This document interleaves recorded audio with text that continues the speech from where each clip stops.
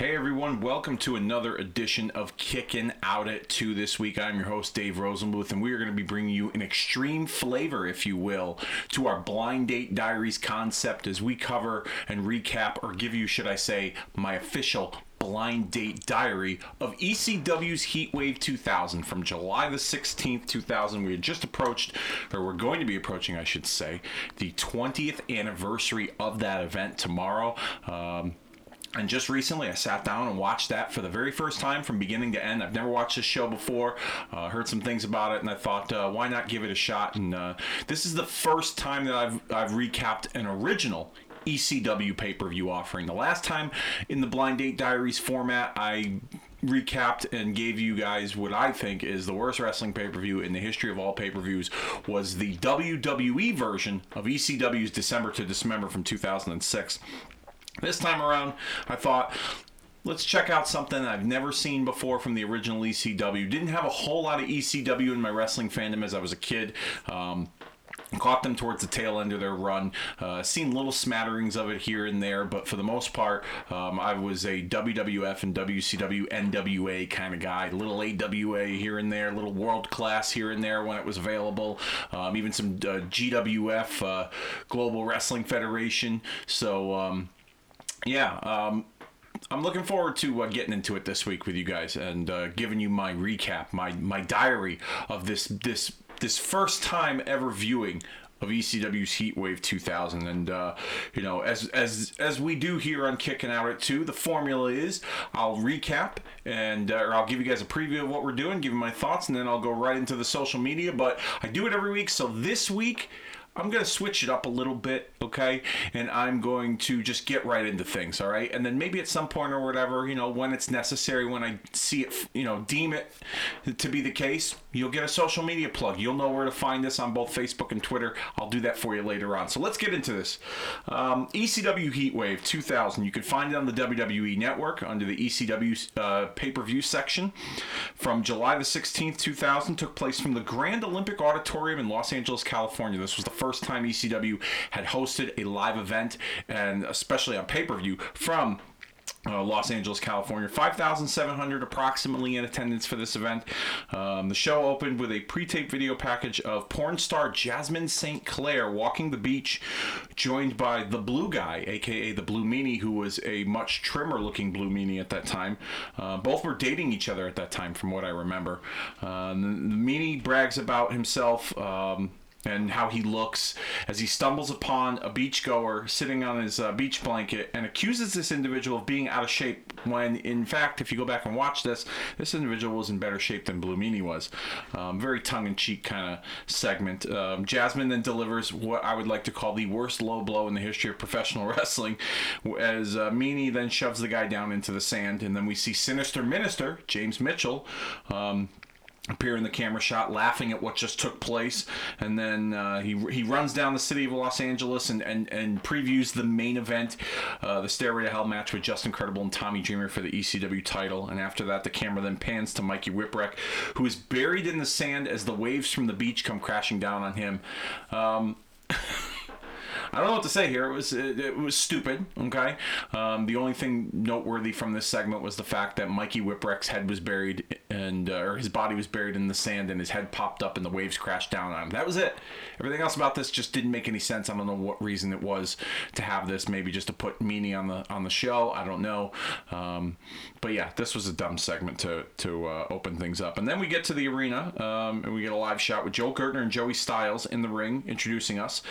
And as usual, Joel does his traditional introduction with, well, now that Styles is some boring ya, I think I should warn ya that girls get hornier and hornier when I come to California, because I, the quintessential stud muffin, Joel, I'm California dreamin', and I leave the girlies screamin', 'cause I'm a pussy licking demon with the vanilla flavored semen. Gertner. I had to rewind that just to get that word for word, quote for quote. I thought it would be interesting to put it in my recap here. give you guys a little more in depth, if you will, on some of the verbal interactions between some of these performers on the show. And then we get Cyrus the Virus, aka Don Callis, representing the TNN network, interrupting to a chorus of boos. He brags about getting super crazy deported, which got a round of boos, I should say, because Los Angeles, Southern California area, heavy in the Latin American community, super crazy Mexican wrestler. Definitely hit a note with that crowd. He talks about taking the title from Tajiri and handing it to Rhino, which, by the way, we watched on a ECW TNN watch-along episode back in April. He used ECW's advertisement budget to promote Roller Jam, which really gained some heat. And then he admits to being the man that stripped Rob Van Dam of the television title. The crowd responds with some lewd chants, you suck dick, fuck you, Cyrus, etc., etc. And then Gertner responds by saying to Cyrus that he's the man that was looking through the glory hole when George Michael was spanking it, which apparently is in reference to the recent arrest of George Michael at that time, getting caught in a public bathroom for prostitution. And following that, they go back and forth for a little bit on the mic, with Cyrus kind of baiting Gertner, calling him a fat faggot, which is obviously unacceptable in today's society, that kind of language. But unfortunately, back then, 20 years ago, it was a little bit more accepted. It was still seen as controversial, but still a little bit more accepted. Lots of colorful language in this banter between the two of them. F-bombs and, fuck you and motherfucker and cocksucker, just about everything. You got a lot of insider terms from the both of them about putting people over, getting over, not paying dues, all that insider lingo. I thought that was a little too much for my taste. Then Gertner threatens to quit, and as he walks out, Cyrus brags about Gertner quitting, and then Gertner attacks him from behind, gets a big pop. It was a decent segment to open the pay-per-view, a little bit controversial in terms of the language, but it wasn't your traditional approach for a pay-per-view, but ECW wasn't a traditional wrestling organization. And then, as this is going on, Big Sal and Tony Mamaluke enter the ring, and Sal slams the referee, which then signals Balls Mahoney to come out, and it looks like we have our first match. Big Sal and Balls Mahoney going one-on-one. This match went 2 minutes and 30 seconds, with Big Sal getting the victory. Balls got rid of Tony pretty quickly, picked up his chair to nail Sal, but Sal spit in his face and then goes on to the attack. Balls then made a comeback and nailed Sal with his signature right hands and the chants of balls, balls, balls, balls. Then he nails Sal with a chair over the head, but Sal no-sells it and choke slams him and attempts to go up to the second rope. Ref stops him, and then Sal nails Balls in the balls with an elbow and then delivers a belly-to-belly suplex for the win. Nothing to write home about here. Next, we get RVD and Bill Alfonso discussing their match with Scotty Anton, a.k.a. former WCW superstar Scotty Riggs from the American Males. This promo pretty much hypes up RVD debuting his new finishing maneuver, the Van Terminator, which I thought that was, back then, and even to this day now, I thought it was pretty interesting that Van Dam... the one of the main focal points of this storyline with him and Anton heading into this match was the fact that there was more hype surrounding a finishing maneuver that he had already named that nobody had ever seen before. And I thought that was kind of cool. Really highlighting his offensive arsenal as a focal point going into this match. Not like, hey, you stole my girl, or hey, you cheated me out of a title match, which all that stuff, is standard pro wrestling for the last several decades. But this was interesting. It was a different approach. I liked it. And it got me interested going into the match. Even though, I had known what the Van Terminator would become in later years. Still, watching it back 20 years later, I thought, oh, okay, cool. It's going to get me involved in the match. It gives me something. And I'll get into that match later because I got some thoughts about that, obviously. We then get a clip of beautiful Bobby Eaton, former member of the Midnight Express, attacking Simon Diamond and Johnny Swinger and a few others from an ECW arena show a week prior. C.W. Anderson then faced off with Bobby, and then he traded punches back back and forth, but Simon and Swinger attacked them from behind to set up our next match, which would be Simon Diamond, Johnny Swinger, and C.W. Anderson versus Kid Cash, Danny Doring, and Roadkill. This match went 11 minutes and 1 second. We had Louis Dangerously and Elektra accompany CW to the ring, but CW sent them back, displaying some friction in the new Dangerous Alliance. Louis Dangerously was formerly Sign Guy Dudley, and when the Dudleys left, he took on the Louis Dangerously character. He, had long hair, he wore glasses and a baseball cap, and he resembled Paul Heyman, the owner of ECW. So I thought that was kind of a neat little twist. This match was action-packed all around. Kid Cash and Roadkill delivering some top rope high spots to get big pops from the crowd. This was kind of interesting. Cyrus on commentary mentioned that most 300-pound men don't leave their feet to make the cover, brother, in reference to the Bash at the Beach 2000 incident involving Hulk Hogan, which I talked about on last week's show in our Trading Places WCW Bash at the Beach 2000 episode. You can find that in the archives and download that if you haven't already. I thought that was kind of funny. And then, like most ECW matches, especially if they're tag matches, there's not a whole lot of continuity when it comes to tagging in and out. There's chaos. The referee doesn't really make any attempts to break it up, just kind of lets the action flow. Pretty much a free-for-all, if you will. The finish saw Kid Cash nailing Swinger with the Moneymaker Piledriver to secure the victory. Fun match. It wasn't like earth-shattering by any means, but a nice way to keep the crowd engaged, especially after the last match and then the segment before that, which really wasn't heavy on in-ring action. So they had to really pick up the pace to make up for the beginning of the show, and I thought that was a nice way to do it. We get Rhino cutting a promo in the back, talking about Sandman's wife in the fucking hospital, as he put it. God damn, man. Very foul language in this promo. Not that I have anything wrong with it, because you ask my wife, I'm the king of the F-bombs. I mean, fuck this, motherfuck that, fuck. I'll say it, till the cows come home. And I apologize to those who have children that might be listening to this. But, yeah, this is a pretty... my language can get a little colorful at times, so I'll do my best to scale that back. But in this promo here, Rhino did no scaling back of the F word whatsoever, calling Sandman's wife a rotten, stinking gash, and then telling Sandman, "You need to bring everything you got." He's not giving up the ECW television title because he's the big fucking deal. This was typical Rhino back in the day. This was kind of what made him stand out in ECW. Not only just, his character and, his in-ring display, but what he did on the mic. There was a lot of cussing and, mother F this and that in ECW. Guys using, foul language to get themselves over. And it fit for that environment. He just happened to adapt to it. And, because it was pay-per-view, they didn't bleep out any of those words.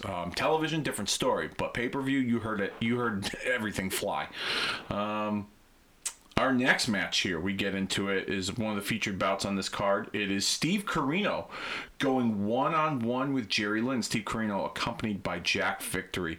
This match went 15 minutes and 23 seconds. We saw Jerry Lynn more aggressive in this match. Not the typical babyface Jerry Lynn we saw from the past. Not exhibiting his typical style of technical wrestling and aerial assault. We saw some of it, but there was a more aggressive side to him in this match. Corino got busted open early on due to a tornado DDT from Lynn to Corino out on the concrete floor. There was no mats around the ring, so Corino got busted open that way. I'm assuming it was a blade job and not the hard way.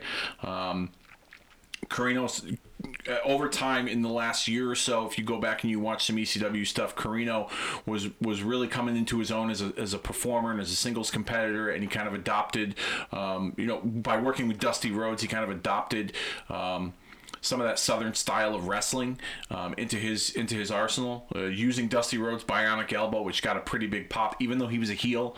The crowd still popped for it. These guys made their way out into the floor numerous times with Corino jaw-jacking with the audience. He told one fan that his mom jerked him off the other night. Pretty much, more foul language as Corino's just drenched in blood from, his entire face. He bled like a faucet. I mean, his face was completely covered. His hair, he had bleach blonde hair at the time. It was red. It was like worse than a Ric Flair blade job. He got a ton of heat, out, on the floor when he was going at it with the audience. These guys brought chairs into the match at one point. Both used them at different points in the match. Jerry Lynn nailed Steve Corino with a hangman DDT draped over the top rope for a 2 count. And then at one point, Jerry Lynn wiped Corino's blood on his face and body, resembling war paint, and then wrote the word "die" on his stomach, which got a pretty strong reaction. I think the crowd didn't really know what to make of it because this was a different side of Jerry Lynn, and I think because the rivalry was so personal at the time, it made sense. Even though I wasn't too involved in watching ECW at that point. I was a little bit, but I didn't pay a whole lot of attention to it. This rivalry was pretty personal. We then see Lynn low-blowing Corino, and then he goes back to kind of jaw jack with Jack Victory, of all people, who has powder in his hands. Lynn would then knock the powder out of Victory's hands into the referee's eyes and taking him out, resulting in Corino taking off his wrestling boot to nail Jerry Lynn. Corino sends Lynn into the rope, but Lynn counters him to roll him up, and then Corino kicked out despite the referee still being knocked out. And then he sends Lynn into the ropes, and he's met with Jack Victory nailing him with the cowbell, which got a pretty big pop. Victory wakes up the ref, and Lynn manages to kick out at 2. Ha ha ha. Several near fall attempts by both men, which got the audience up on their feet, failing to put the other one away. The finish comes when Corino goes for the backslide, but Jerry Lynn counters with the cradle pile driver for the win at 15 minutes and 23 seconds. Good intensity between these guys. Good match. Corino bled buckets. I really don't know why. Like I said, it seemed like the rivalry was personal, but there wasn't a whole lot of backstory. I know Lynn came back, and the network faction tried to buy him off, and Corino was tasked to take out Jerry Lynn. I don't know how personal it was for Corino to bleed buckets, but nonetheless, anytime you saw Steve Corino wrestle at this point, he was gushing him. I'll say that. I don't think the blood was necessary given the story told, but it was still a fun-paced match between both these guys nonetheless. We then cut to a video of the rivalry between Sandman and Rhino and footage from their match at Hardcore Heaven. The network attacked Sandman, and then eventually they got physical with Lori Fullington, Sandman's wife, who was at ringside. Rhino ends up giving her a piledriver off the apron through a table onto the floor, and then Corino and Victory drag his wife into the ring to set her up for the gore, but Sandman makes the save momentarily until Rhino gores Sandman, who is carrying his wife, simultaneously into a table for the victory. Some pretty violent stuff with the women there. But I mean, that was ECW at the time, so I can't really fault them for that, because that's what they did at the time. I don't know if that doesn't age well today. I'll say that there will be people that would, ECW would be shut off and would not air a show ever again if they were, fully operational in 2020. That's for sure, with that kind of content. We then cut to a pre-tape interview with Sandman and his wife in the dressing room, discussing Rhino's assault on her. Sandman showed a lot of intensity in this promo over his wife's attack and how it affected their kids, her time in the hospital, etc. I thought that was a nice touch. And then Rhino showed up out of nowhere, nailing Sandman in the head with the Singapore cane, and they grabbed Lori Fullington, dragging her into the bathroom, kind of shoving her head in the toilet, almost giving her like a swirly. And for those of you out there that don't know what a swirly is, Google it. I'll just leave it at that. Sandman would make the save, and security intervenes to break things up. We cut back to Joey Styles and Cyrus, who are reacting to what we just saw, and then they introduce Dawn Marie to the commentary table. Dawn Marie plays the hot ditzy bimbo really well, depicting the narrative that she's got no clue what she's doing in the broadcast booth, as Cyrus kind of checks her up and down and admonishes and admires her look physically.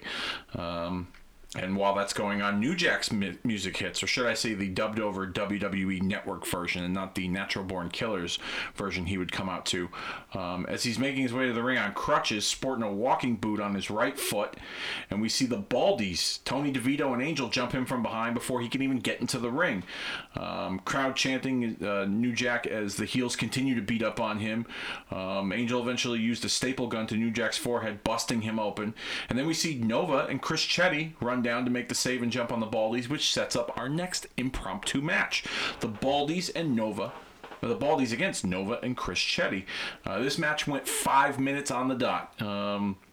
We would see a springboard plancha from both Nova and Chetty to the Baldies on the outside.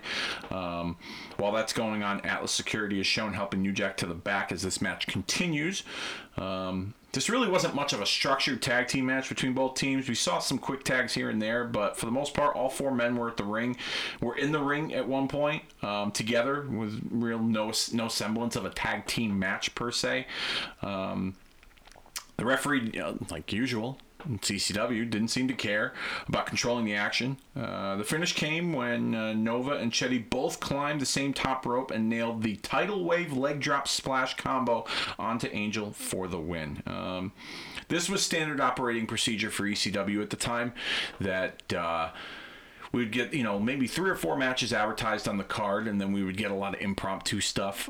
Usually they would, ride out the card with 7, maybe 8 matches tops, an in-ring segment, like a promo leading to a match.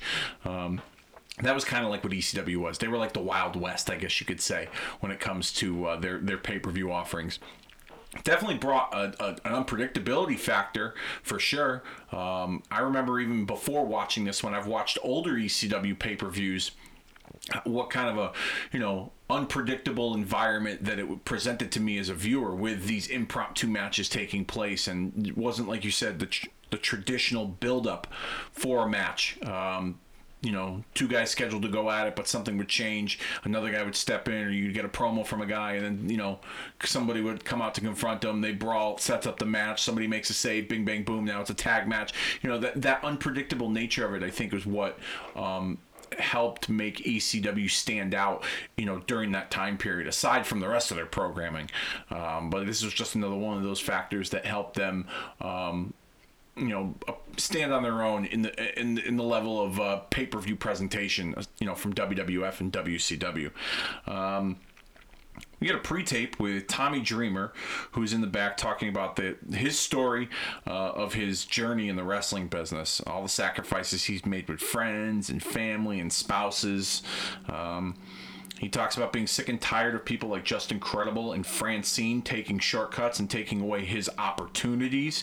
He's sick and tired of the TNN network treating ECW poorly, which at the time, as we all know, ECW was the guinea pig, to see if wrestling would fly on their network, and eventually they would get kicked off, and WWF would bring Monday Night Raw to TNN, which would eventually form into Spike TV, which is now the Paramount Network. But ECW didn't really get the best of help from the network. We saw no commercials for them during other programs. The only time we saw ECW commercials was during an ECW on TNN program. You had a lot of advertising for other programs following ECW, like the Roller Jam that was mentioned earlier. So that's what a lot of what Tommy Dreamer was referencing to in this promo here. Then he talks about how he's sick and tired of the wrestling business taking credit for what ECW built. And what I'm guessing as a viewer is what he means by that is that like mature adult oriented content that ECW was known for, that method, that concept was adapted into WWF and WCW programming, which made them successful at one point in time, respectively. More or less, the WWF attitude was created from ECW. They took a slice of what ECW did, they put their own spin on it, and they branded it. And, I believe as a fan, ECW had a strong influence on the rest of the business and how the rest of the business presented itself. I mean, to the point where WCW even tried that shock jock, Crash TV format with Vince Russo, with scantily clad women and ultra violent matches towards the end, and ECW I think played a big part in that. The influence of ECW as a promotion in the business as a whole provided that for both WWF and WCW. So I'm guessing that's what Tommy Dreamer was referring to in this promo. He would then smash his head into a locker multiple times, forcing himself to bleed, telling Justin Credible that he can try to take his mind, his body, and his flesh, but he's going to take Justin Credible's ECW World Heavyweight Championship in the Stairway to Hell match. I thought this was a pretty good promo. Dreamer showed a lot of intensity, a lot of emotion, setting up his match with Credible for the main event. I dug it. It got me interested. I know Dreamer was kind of all over the place when he, with some of the other references he made in the promo. Didn't really focus too much on Credible, but he brought it back full circle to remind us that he's got a big match coming up later in the evening. So, good stuff overall. Our next match here was a pretty fun match. We saw Little Guido take on Psychosis, Tajiri, and Mikey Whipwreck in an international fatal four-way match. Originally, this match was advertised to be Guido, Psychosis, and Tajiri. But Mikey Whipwreck would show up with Sinister Minister, insert himself into the match pretty quickly. Psychosis would be returning to ECW after 5 years, but without his mask, since he lost it in a mask match in WCW. Crowd gave him a pretty warm reception. Latin American star from, who identifies with that demographic in the Southern California area. I thought it was nice. Whipwreck, like I said, shows up with Sinister Minister. He inserts himself into the match, and he gets into it pretty quickly with Guido and Psychosis until Tajiri would nail him with a kick to the back of the head. And then Whipwreck would recover, nailing Tajiri with the Whippersnapper Stunner, a.k.a. the Stone Cold Stunner, to Tajiri. And then he delivers a suicide plancha to all three guys out on the floor, which got a pretty big reaction from the audience. Tony Mamaluke of the FBI, who's not scheduled for this match, would get involved, and Whipwreck ends up giving him a spinning TKO. And then Big Sal, the bodyguard for the FBI, made his way to ringside, catching Mikey Whipwreck with a plancha, but then ramming him into the ring post, then throwing him back in the ring to get a top rope leg drop from Psychosis, with Guido pinning him to eliminate him from this match. So even though he wasn't advertised, it was a quick insert.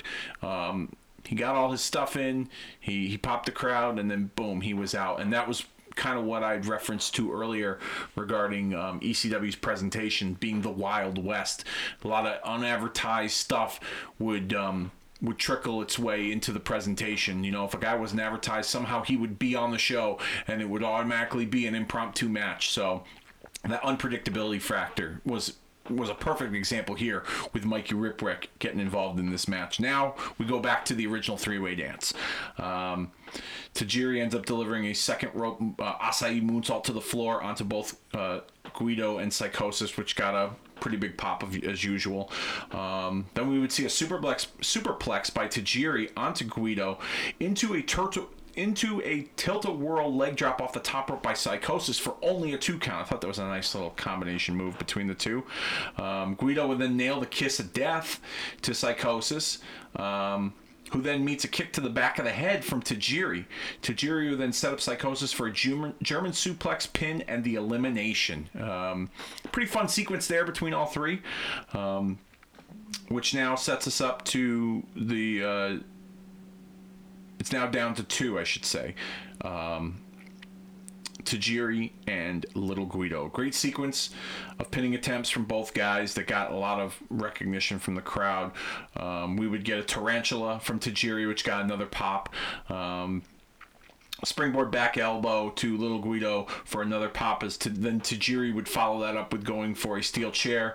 He set Guido up in the corner and tied him to the Trio Woe, baby. That's right, baby. That's the rule with time to the Trio Woe. That's right. Kevin Sullivan, the meanest, devilish Kevin Sullivan, tie him up to the Trio Woe. That's what I refer to the Trio Woe as. That's my first introduction to the Trio Woe was Kevin Sullivan. Well, Tajiri brought it here. Sets up Guido in the corner, puts a chair in front of his face as Tajiri delivers his signature drop kick to the chair into his face to a large ECW chant. Guido would manage to eventually make a comeback and nail Tajiri in the face with a boot and the chair, and then second rope Sicilian sliced leg drop.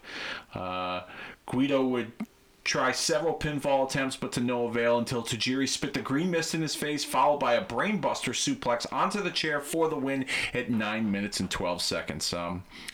I thought this was a fun match. It kind of felt longer than it was. It felt longer than 9 minutes and 12 seconds, but that's not a bad thing.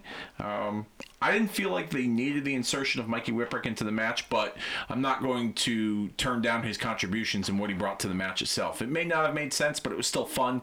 It was quick, painless. It was what it was. And yeah, overall, I thought this was a pretty damn good match. We get Justin Credible and Francine in the back as Justin Credible talks about the pay-per-view business, sticking their nose down on ECW. And tonight he introduces the pay-per-view industry to barbed wire, which is the centerpiece for the Stairway to Hell match. He's not a fan of this concept because he's a true wrestler, but he says he will do whatever it takes to beat Tommy Dreamer and to keep his ECW championship. Promo was short and sweet and to the point, but it was too short to say if it was good or bad, to be honest. So I can't really give you a comprehensive my thoughts on it, but it was what it was. Next up, we have the ECW World Television title match as the Sandman goes one-on-one with the champion Rhino. Sandman here comes out with his traditional entrance through the crowd, but it's dubbed over with the WWE Network theme music, and not the Metallica Enter Sandman. Crowd, as usual, goes insane for him. This really shows to me how over he was with that rabid fan base. He knew his gimmick, okay? He knew what his limitations were. He didn't need to do much, but people still cared about him immensely. He may not have been able to work a lick, but his gimmick was his work. You know what I mean? The entrance. Everyone went crazy for the entrance. I don't think anybody really cared too much about what would go on with him in a particular match per se. Because, Sandman was the brawler, the blue collar drunk that sat at the end of the bar, and if you pissed him off, and picked a fight with him, he was going to kick your ass, and that fit him very, very well. And in this instance here with Rhino and assaulting his wife and getting the best of him, a lot of people can identify with someone like Sandman in this case, where Sandman's wife is hurt. I don't know of many people that have had their wives assaulted by other males, but people can identify when your spouse is hurt and you care for them, and you know what I mean? Like, when my wife hurts, I hurt for her too, and in this instance here, Sandman's wife was constantly getting abused and beaten up by the network, and it's specifically Rhino. We saw in that video earlier with the pile driver through the table, so people can relate to Sandman's heart breaking that his wife is going through all this. So yeah, I think this was an emotionally charged rivalry that fit the mold of what ECW represented with the ultra violence, and it worked. People were into this match. Sandman, in his entrance, he likes to drink the beer and then smash the cans over his head. Eventually, he would bleed before the match even began, which was typical Sandman, as usual. Rhino then gets in Sandman's face, and he would eat a kendo stick to the head, which he was no-selling on multiple occasions. And then, this pretty much was just a brawl. I didn't expect this to be a technical wrestling classic, and if anyone did, you should get your head checked, because this is, typical Sandman. Lots of intensity from both guys, playing off the personal animosity they have towards each other in this storyline. Crowd was with them the whole way. More vulgar language this time from the audience, with a lot of Rhino sucks dicks chants. Sandman would bring a security guardrail into the ring. Both guys would end up using on each other for a little bit.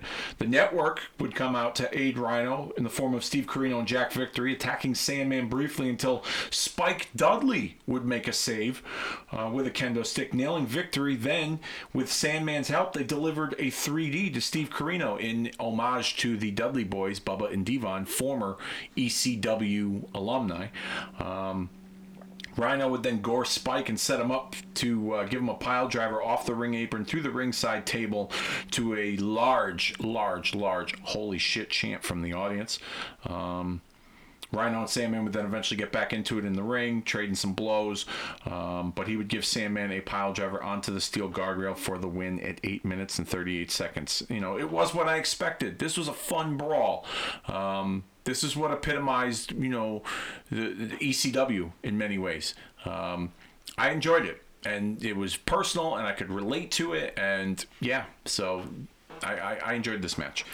We cut back to the commentary tables. They recap what we just witnessed. We would see Sandman and Spike helping each other to the back. And then the commentary team would preview the Rob Van Dam, Scotty Anton match and the Stairway to Hell match scheduled for later. We got some more suggestive sexual innuendos between Cyrus and Dawn Marie, which, I found amusing, but obviously Joey Styles as the babyface commentator didn't, so that was interesting. And then our next match here, the U.S. male, Scotty Anton, going one-on-one with Rob Van Dam. Anton would try to get the crowd going into their clap, the clap chant, where, when he was American male in WCW, that him and Bagwell would come out, they would clap, and they would try and get the audience into it. He was kind of doing that in a very tongue-in-cheek way. Cyrus on commentary would talk about how Scotty Anton's got the greatest gimmick in all in wrestling that I created. The U.S. male with the clap, he's bringing the clap back, etc. I thought there was some fun stuff. This match, pretty much, I'll be honest with you, I didn't really have a whole lot of interest in this match. And I like RVD. I really do. I like his stuff in ECW. I first watched him in ECW and I became a fan of him. And when he went over to WWE, I enjoyed his stuff as well. But this match I didn't really care for because this pretty much was a showcase of RVD. It was like an RVD greatest hits match. The match to me didn't make Scotty Anton look like any kind of credible threat to RVD, and no disrespect to Anton, okay? He once performed in WCW as Scotty Riggs as a part of the American Males. He would eventually, once that ended, he would join Raven's Flock and have the eye patch over his eye and look like one of those outcasts, if you will, sitting at ringside with Raven. And that worked for him for a little bit. And then he tried to bring back the pretty boy look after the Flock had disbanded with his the whole mirror thing, looking in the mirror, kind of like the Paul Orndorff thing from 94, 95 maybe, where Orndorff would come out with the mirror. Tried to bring that back a little bit, but that didn't work. He was let go from WCW. He had joined ECW. They immediately paired him with RVD as like an on-screen duo. They were friends, if you will.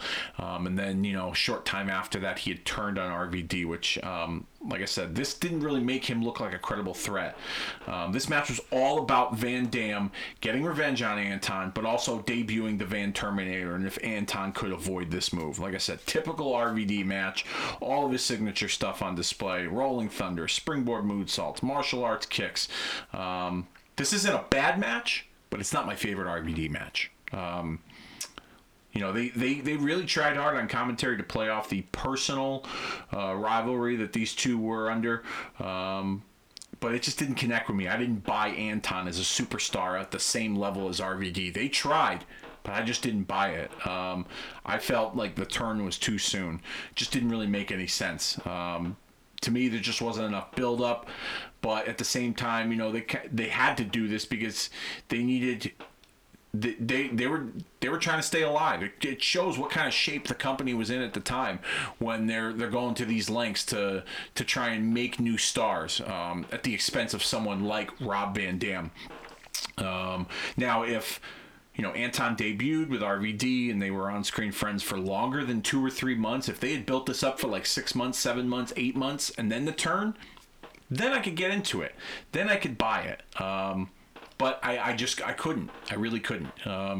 And it didn't make me believe that Anton had a future following this match, which I don't think he did. I don't think he was in ECW for very much longer after this. This might have been like a short-term thing for him. I don't know all the details behind that. But the finish would come when Van Dam delivered a Van Daminator and a 5-star frog splash to Scotty Anton, but he doesn't go for the cover. Instead, he debuts his Van Terminator, the coast-to-coast ring corner-to-ring corner drop kick with Fonzie holding the chair in the face of Scotty Anton for the win at 19 minutes and 2 seconds. And then we have here a video package with the dubbed over music highlighting the rivalry between Dreamer and Credible to set up the main event. We see Credible defeating Dreamer for the ECW Championship just minutes after he had beaten Taz for the title at CyberSlam 2000, and everything that led up to this match with the involvement of Jazz and Gorgeous George and Francine. Then, the announcers would preview it, and here we are, the main event of the evening. The Stairway to Hell match for the ECW World Heavyweight Championship. Justin Credible, the champion, going one-on-one with Tommy Dreamer. Kind of like your traditional ladder match, except you climb up, you grab the barbed wire, and you're able to use it on your opponent. The match continues. Pinfall or submission wins this match. Dreamer makes his way out. He's accompanied by Jazz, who used to be a part of Credible's little entourage with Jason and Lance Storm, Nicole Bass, and Dawn Marie as the Impact players. They were a pretty solid group within ECW. The former Gorgeous George, who was once in a romantic relationship with Macho Man. Oh, yeah, dig it. She shows up with a ladder and sets up the ladder out in the ringside area, and then stands side by side with Jazz and Tommy Dreamer.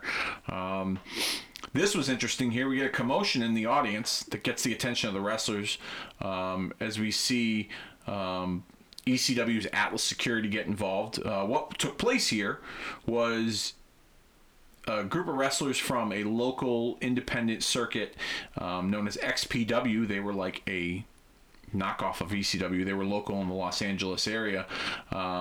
They showed up at ringside, and then we would see the ECW locker room empty out to confront them. Security, a little bit of a pull apart, but they showed up to crash the pay-per-view, and Joey Styles on commentary makes no mention of them, but says that a drunk fan tried to touch Francine, causing the issue. You could see some close-up camera shots of Francine in the ring. A lot of cussing, pointing fingers. She did not look visibly upset on camera.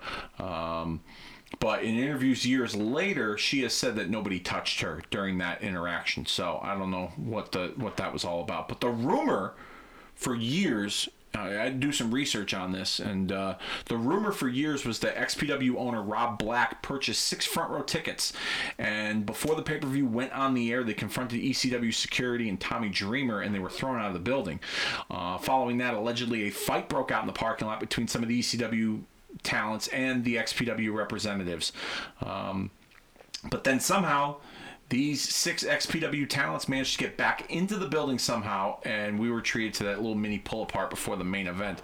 There have been some that have said that this was Paul Heyman's attempt to work the boys, as he had a reputation for doing that sort of thing, kind of keeping a lot of guys in the dark when it comes to certain angles, when it came to surprises, etc., etc. XPW representatives have always claimed that they came to the pay-per-view to let ECW know that they were on enemy turf. XPW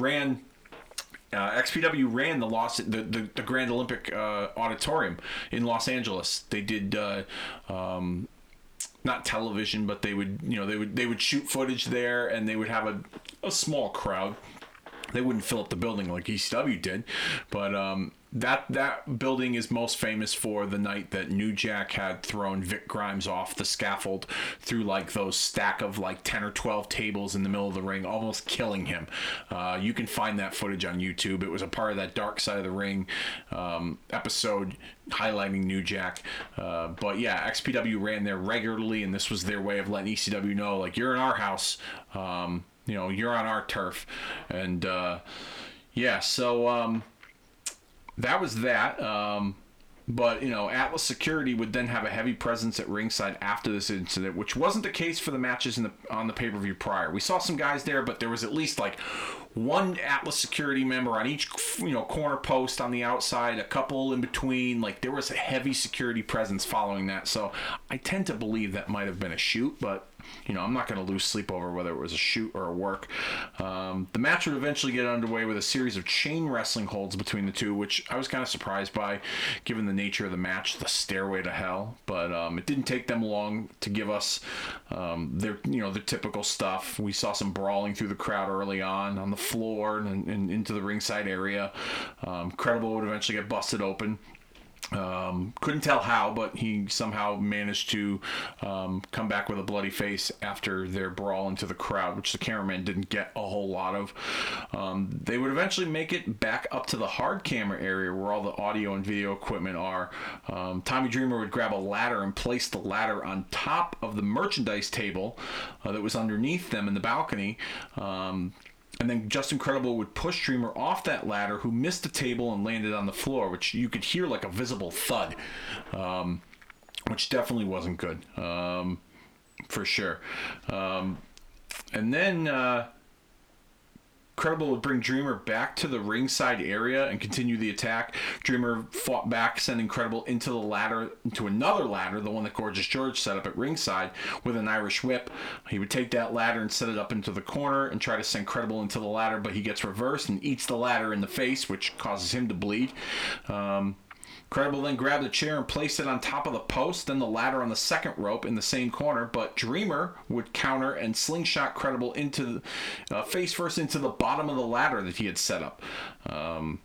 Dreamer then would set the ladder up and climb it to try and grab the barbed wire, but Francine stopped him, and as she stopped him, Dreamer and her both fell back off the ladder onto the mat. She took a pretty gnarly bump there, I will say. Big reaction from the crowd. Gorgeous George and Jazz then enter the match, looking like they're going to confront Francine, but then we see Gorgeous George pull Jazz by the back of her hair and slam her down, turning on her, and then siding with Francine, who would then deliver a Bronco Buster to Jazz in the corner. Not long after that, which is a case of no selling, in my opinion, if you go back and watch the footage, Jazz ends up recovering and takes George out and then rips Francine's top off, revealing her breasts, showing her nipples taped up. So clearly that was a planned spot. Nothing was blurred out of the network, by the way. So if any of you horny guys out there want to see Francine's titties, you can find it in this match with a little black tape X'd over the nipples. Credible then snatches Jazz and sets her up for the That's Incredible Tombstone Piledriver, nailing her into the middle of the ring. Dreamer would come back and give Credible the Tommy Hawk Cutter for a 2 count, which was like a Razor's Edge Diamond Cutter kind of combo. I thought that was pretty cool. Never knew that was what it was named. Dreamer then scales the ladder to retrieve the barbed wire, and he grabs it and then disposed of the ladder and sets up the barbed wire around the ring ropes, the top rope, I should say. He would grab Credible and climb up to the corner with Justin Credible, and then crotched him onto the top rope covered in barbed wire. Got a pretty big pop, a holy shit chant, Joey Styles with the, oh my God, all that good stuff. Dreamer would then go for an inverted DDT, but Credible countered with That's Incredible onto the barbed wire for a near fall. Dreamer would recover and get a couple of near fall attempts only for a 2 count on Credible. He would go for the Tommy Hawk again, but then Credible would counter with another That's Incredible Tombstone Piledriver onto the barbed wire, this time for the victory at 12 minutes and 20 seconds. I'll be honest with you, I wish this match went a little longer. The finish felt anticlimactic. I was just kind of getting into it before the finish. I'll be perfectly honest with you. If it went, 5 more minutes, 7 more minutes, I think it would have been a nice, well-rounded story overall. Not a bad match, but it wasn't great either. And, overall, my final thoughts on this show, I thought it was a fun show. It wasn't terrible, but it wasn't great. Definitely a lot more good than bad from this show. The 4-way, Corino and Jerry Lynn, the TV title, highlighted the show. If the main event went a little longer, I think it would have been up there with those two, but it's just a little bit below.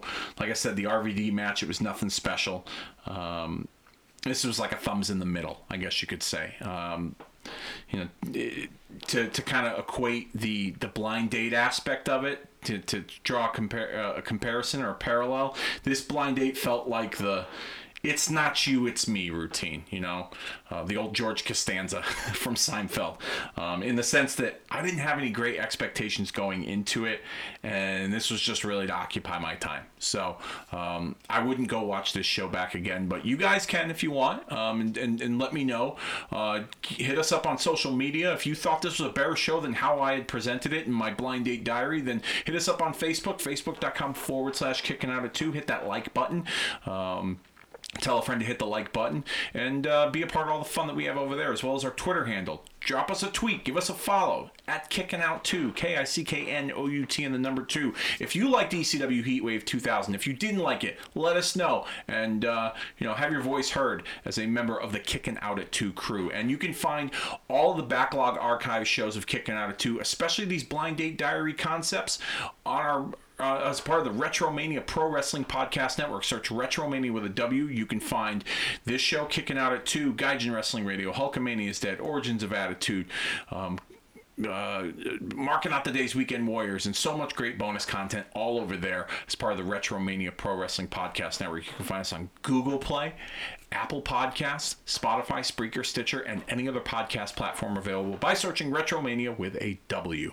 And that about does it for this Blind Date Diary recap of ECW Heatwave 2000 here on Kicking Out at 2 this week. Thank you all so very much. Next week, we go back with another Trading Places format. This time we're going to cover WWF Fully Loaded 2000. What if Chris Benoit left that pay-per-view as the WWF champion? What if Triple H fell victim to Chris Jericho in the Last Man Standing match? What if Kurt Angle beat The Undertaker?